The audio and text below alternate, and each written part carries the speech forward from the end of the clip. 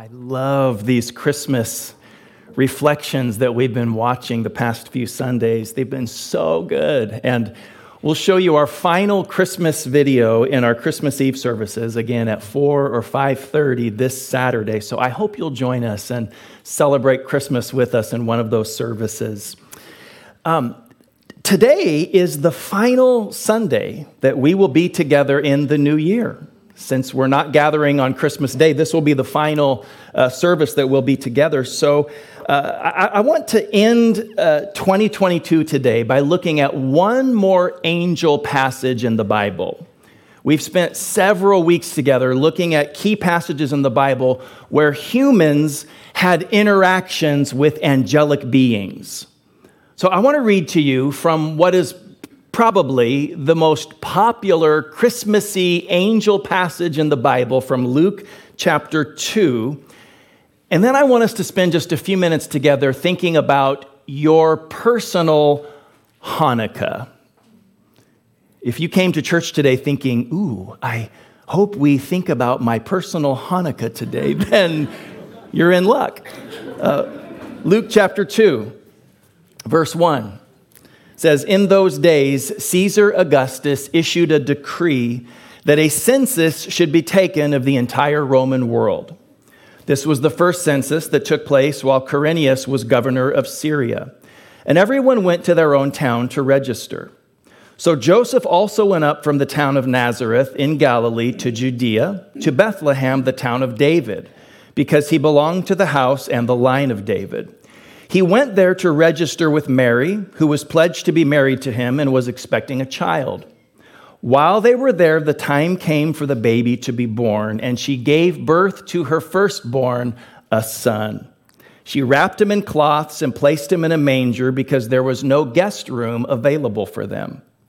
And there were shepherds living out in the fields nearby, keeping watch over their flocks at night. An angel of the Lord appeared to them, and the glory of the Lord shone around them, and they were terrified.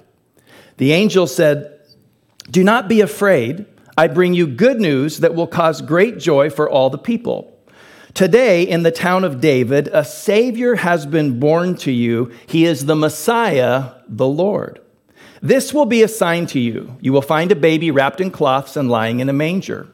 Suddenly, a great company of the heavenly host appeared with the angel, praising God and saying, "Glory to God in the highest heaven, and on earth, peace to those on whom his favor rests." When the angels had left them and gone into heaven, the shepherds said to one another, "Let's go to Bethlehem and see this thing that has happened, which the Lord has told us about." When these angels burst into the night sky in the fields outside of Bethlehem to interrupt the night of these sleepy shepherds, they were functioning like news commentators. They were like a news anchor announcing that the times that the prophets had predicted had come. So when those delirious shepherds trying to keep watch were overwhelmed by light and they heard this message, the angels were declaring, the things that the prophets have predicted are upon us. Now, when we think of a prophet today, and I'm not talking about a financial margin, I'm talking about people who speak the words of God. When we think of a prophet today, we often think of someone who's a fortune teller or a future teller, someone who predicts events that are yet to come. But an Old Testament prophet was less a future teller and more a truth teller. God gave the prophets an ability to see the world and understand the world and the happenings of the world from the perspective of heaven. They could see the things that were happening here from God's perspective and God's wisdom. So that gave the prophets a courage and a boldness to confront the status quo. In fact, one of the things that prophets did was they identified idolatrous or unjust systems, and then they confronted the powers that sponsored them. Consequently, they didn't always live that long. If part of your job description is to speak truth to power, you don't always get to retire with a nice, comfortable little pension. But these prophets had an ability to see the world in a way that the average person couldn't. And I want to give you an illustration from science that I think captures this idea.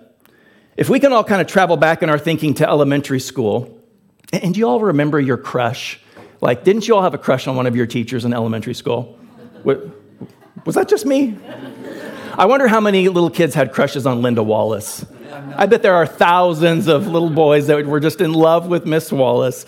But if you can travel back to elementary school, we all learned that Sir Isaac Newton was the first person to put forth the idea of the law of gravity. Now, Newton was not the first person to notice that if an apple breaks loose from the tree, it doesn't float around like a helium balloon, it falls. And any object that gets broken loose falls. That's not a new occurrence. It happened back then. He wasn't the first person to notice that an apple falls to the ground, but he was the first person to ask why. Why does an apple fall to the ground? Why does every object drop? And so he thought and he imagined and he did experiments and he put forth for us the idea that there is a law called gravity. So yay, Newton. That was good job.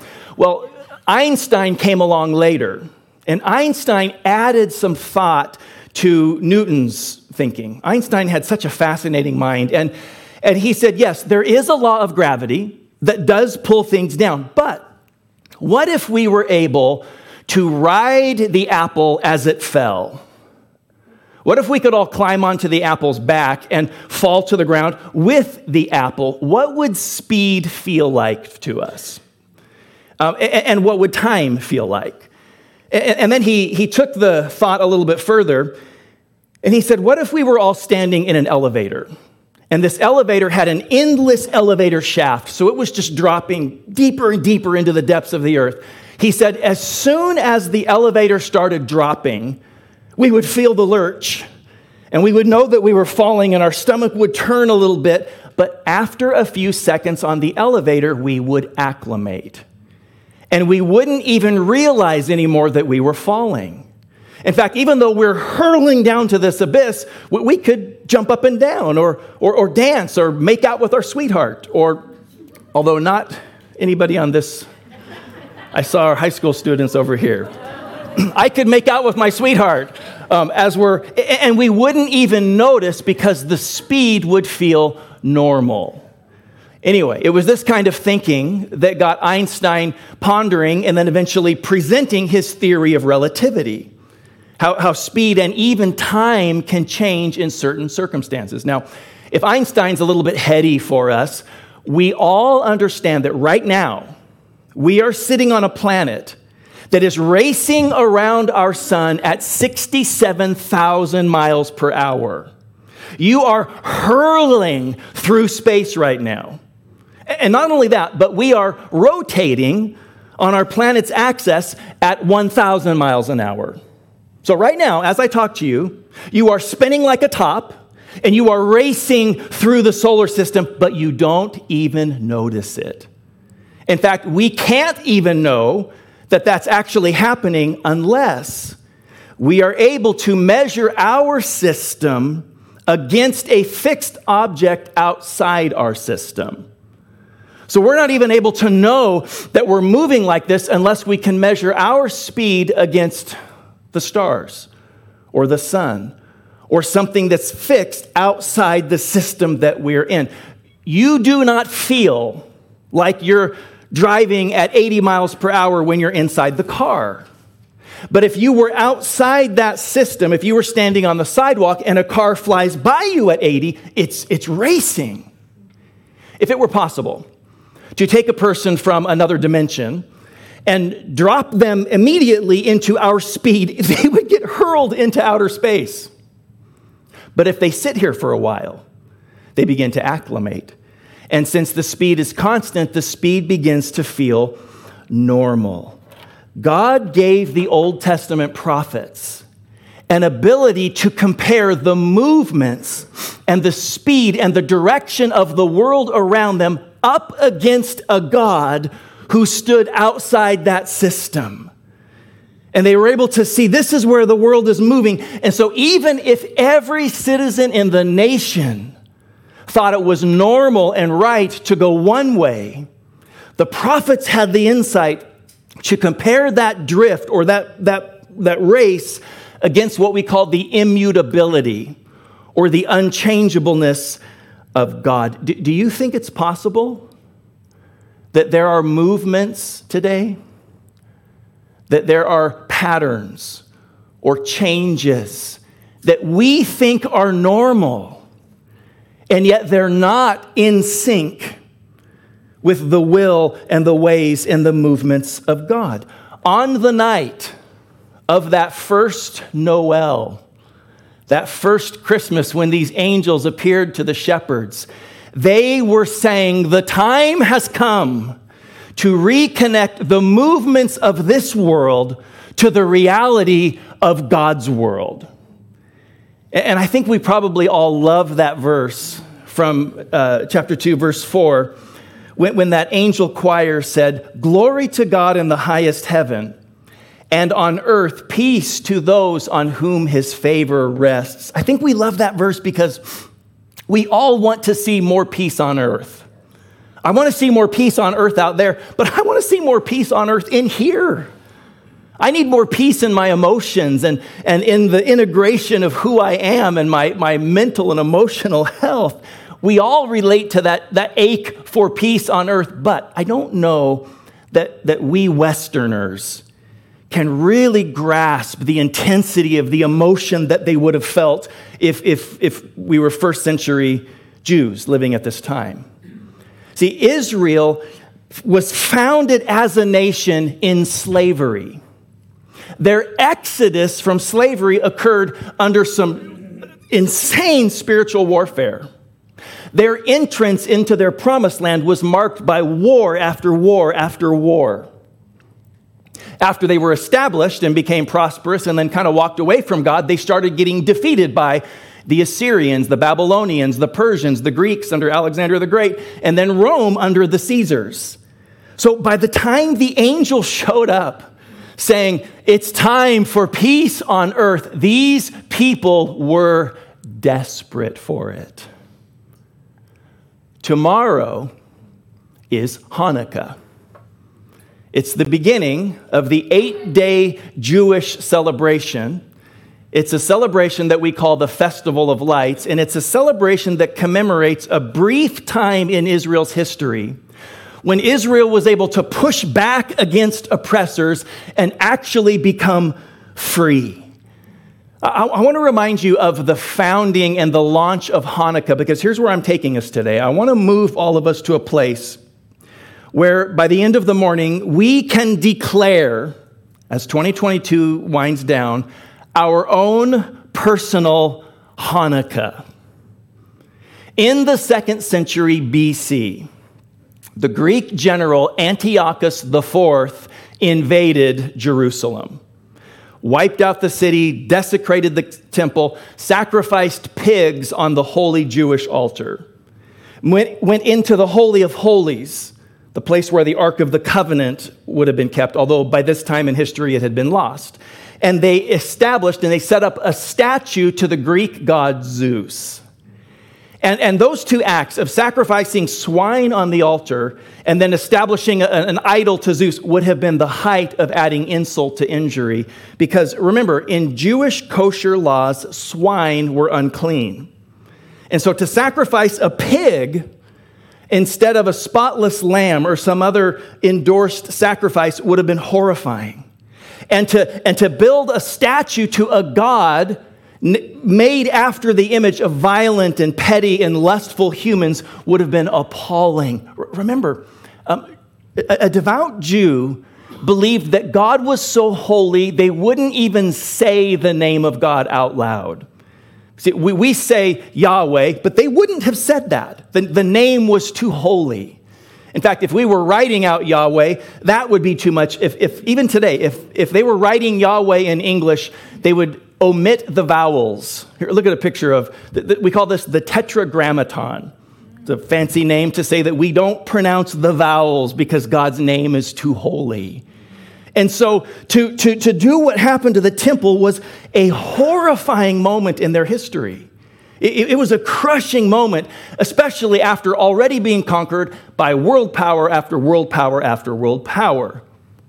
But there was a priest in Israel at that time named Mattathias. And Mattathias had 5 sons. His youngest son was named Judah. And they nicknamed him Judah Maccabee the Hammer. And they decided to push back. And they rallied the people to come together to push back against Antiochus and the Greek army. And if you don't mind me saying it this way, this would have been similar to Ukraine pushing back against Russia, in the sense that the Jewish people were outgunned, outmanned, outclassed militarily, never should have been able to win, but they did. They pushed back the Greek army, they reestablished their autonomy as a nation, and they inaugurated a period in Jewish history that we call the Maccabean era. This was a period of about 130 years where they were autonomous. They were their own kingdom again until Rome came in. By the time Jesus showed up, Rome was dominating the region, but before that had happened, they were free.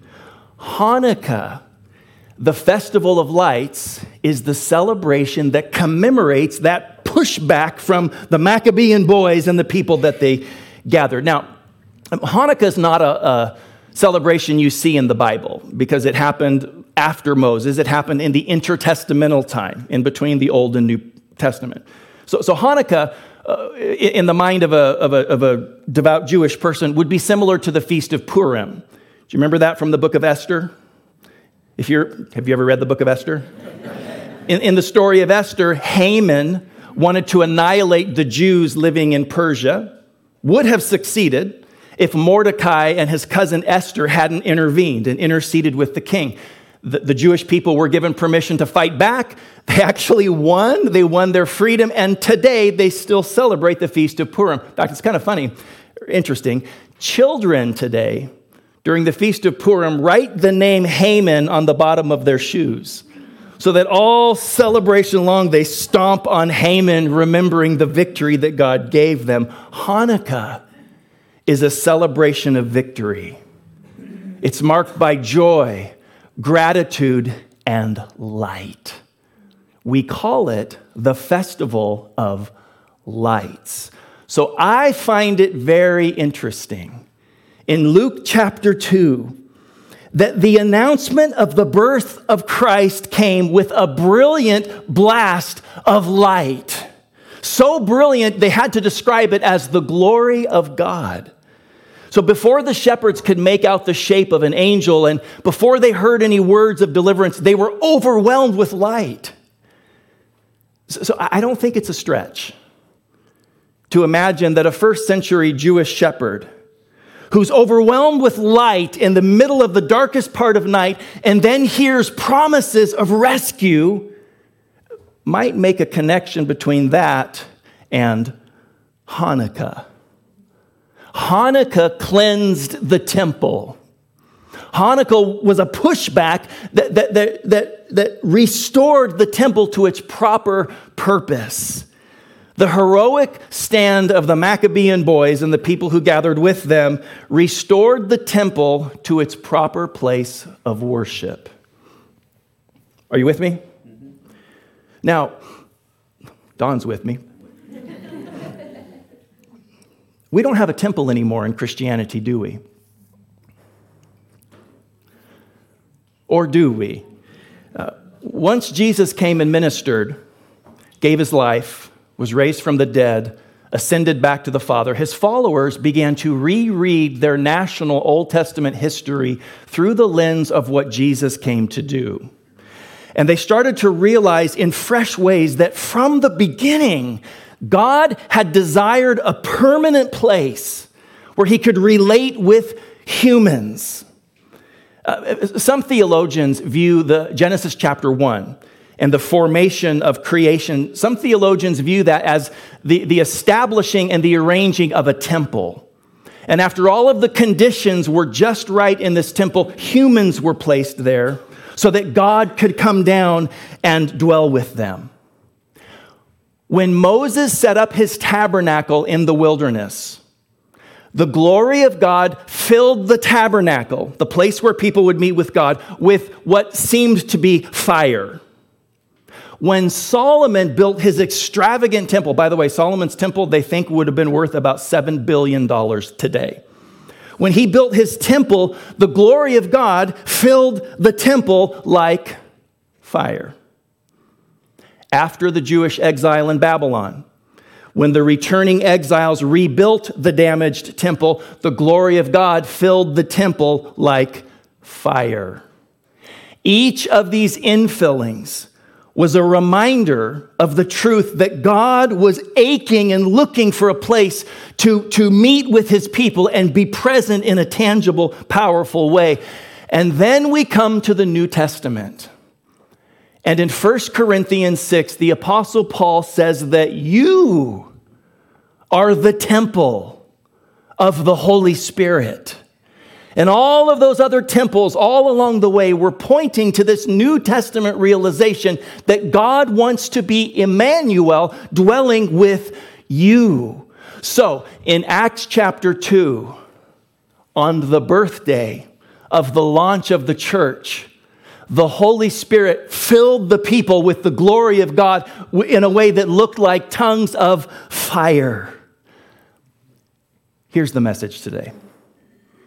Just as in the days of the Maccabean revolt, we are living in a time when outside forces want to influence and move and direct and repurpose the temple. Us, the people who would claim allegiance and identity with God. And I think it's time for us to declare our own personal Hanukkah.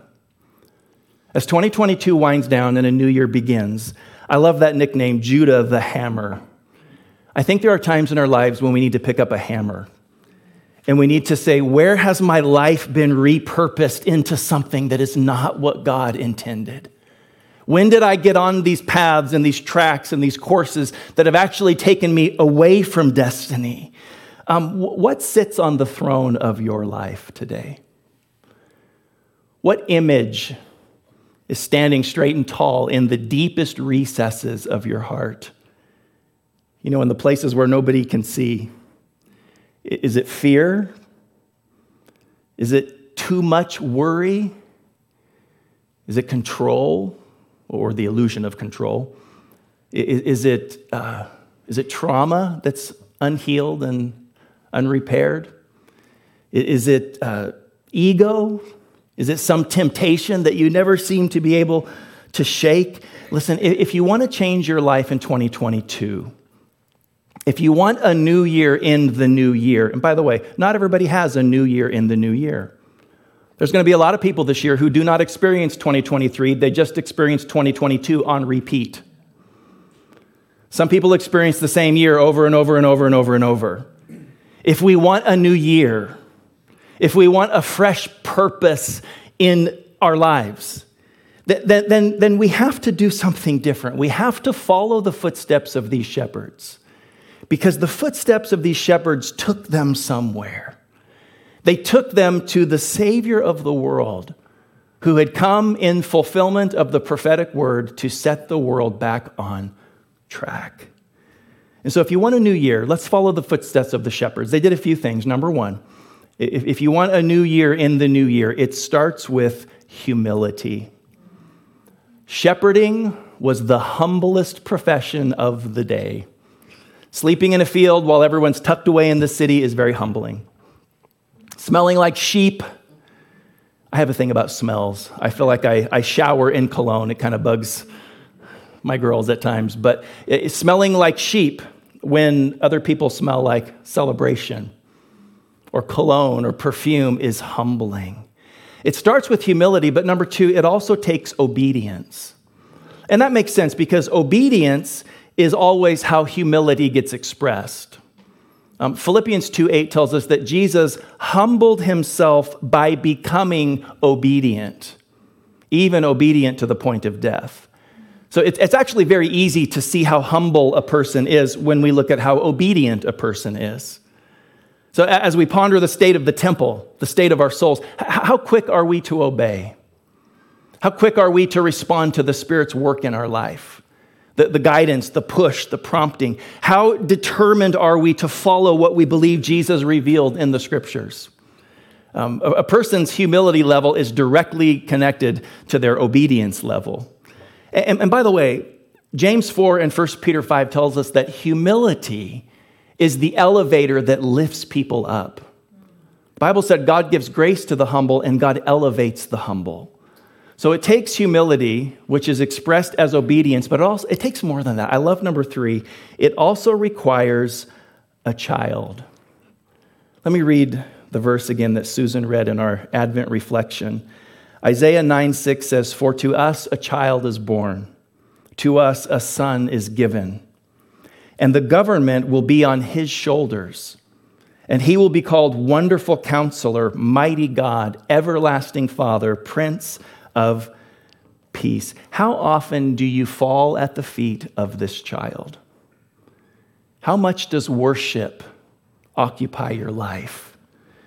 How strong is your appeal to the Christ child, the Son of God, the Savior of the world, to work in your life and do something in your life and move you into alignment with his will and his plan? These were humble shepherds. And they were humble because they were obedient. And in their obedience, they went according to the word of the Lord until they found the child and then fell at his feet. And then once they encountered the child, now this is where we get all self-helpy and peppy. This is when they went in a fierce pursuit of Hanukkah. Once they found the child and once they saw what was happening, they went from door to door, house to house, declaring that the times had come. John the Baptist was not the first New Testament evangelist. These shepherds were. And they went and declared that he was here. Listen, if we'll do these things, if we'll humble ourselves, if we'll humble ourselves by practicing obedience to the Holy Spirit, if we will seek God until we find him. There's a difference between saying prayers and seeking until. There's a difference from asking, seeking, knocking, looking, inquiring, and doing all of that until you find. If we will seek him until we find him, if there's a fierce pursuit in our soul, I tell you what, 2023 will be better. At the end of 2023, you will be better. Our church will be healthier. The reputation of Jesus in the world will shine. The Christmas story tells us that there's a pathway to peace on earth. Jesus Christ is the pathway to peace, and this is the pathway to Jesus. So where have we drifted? Where have we normalized our dysfunction? Where has the temple of your life been repurposed and now we don't even notice anymore that this isn't what God originally had for me? Where do we need work? Where do we need to respond? I'd like to have the worship team rejoin me.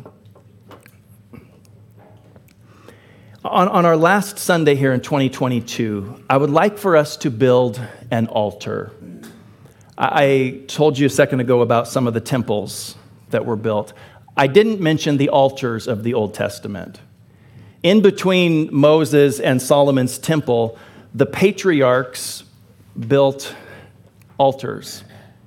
The patriarchs came to points in their lives where they would build a miniature temple and they would let something die there. And then they would get up from this miniature temple and their entire life would move in a different direction. And I think maybe one of the best ways to end a year is to commit to let certain things die with the year. What needs to be put to rest with 2022? You can carry it into the new year if you want to.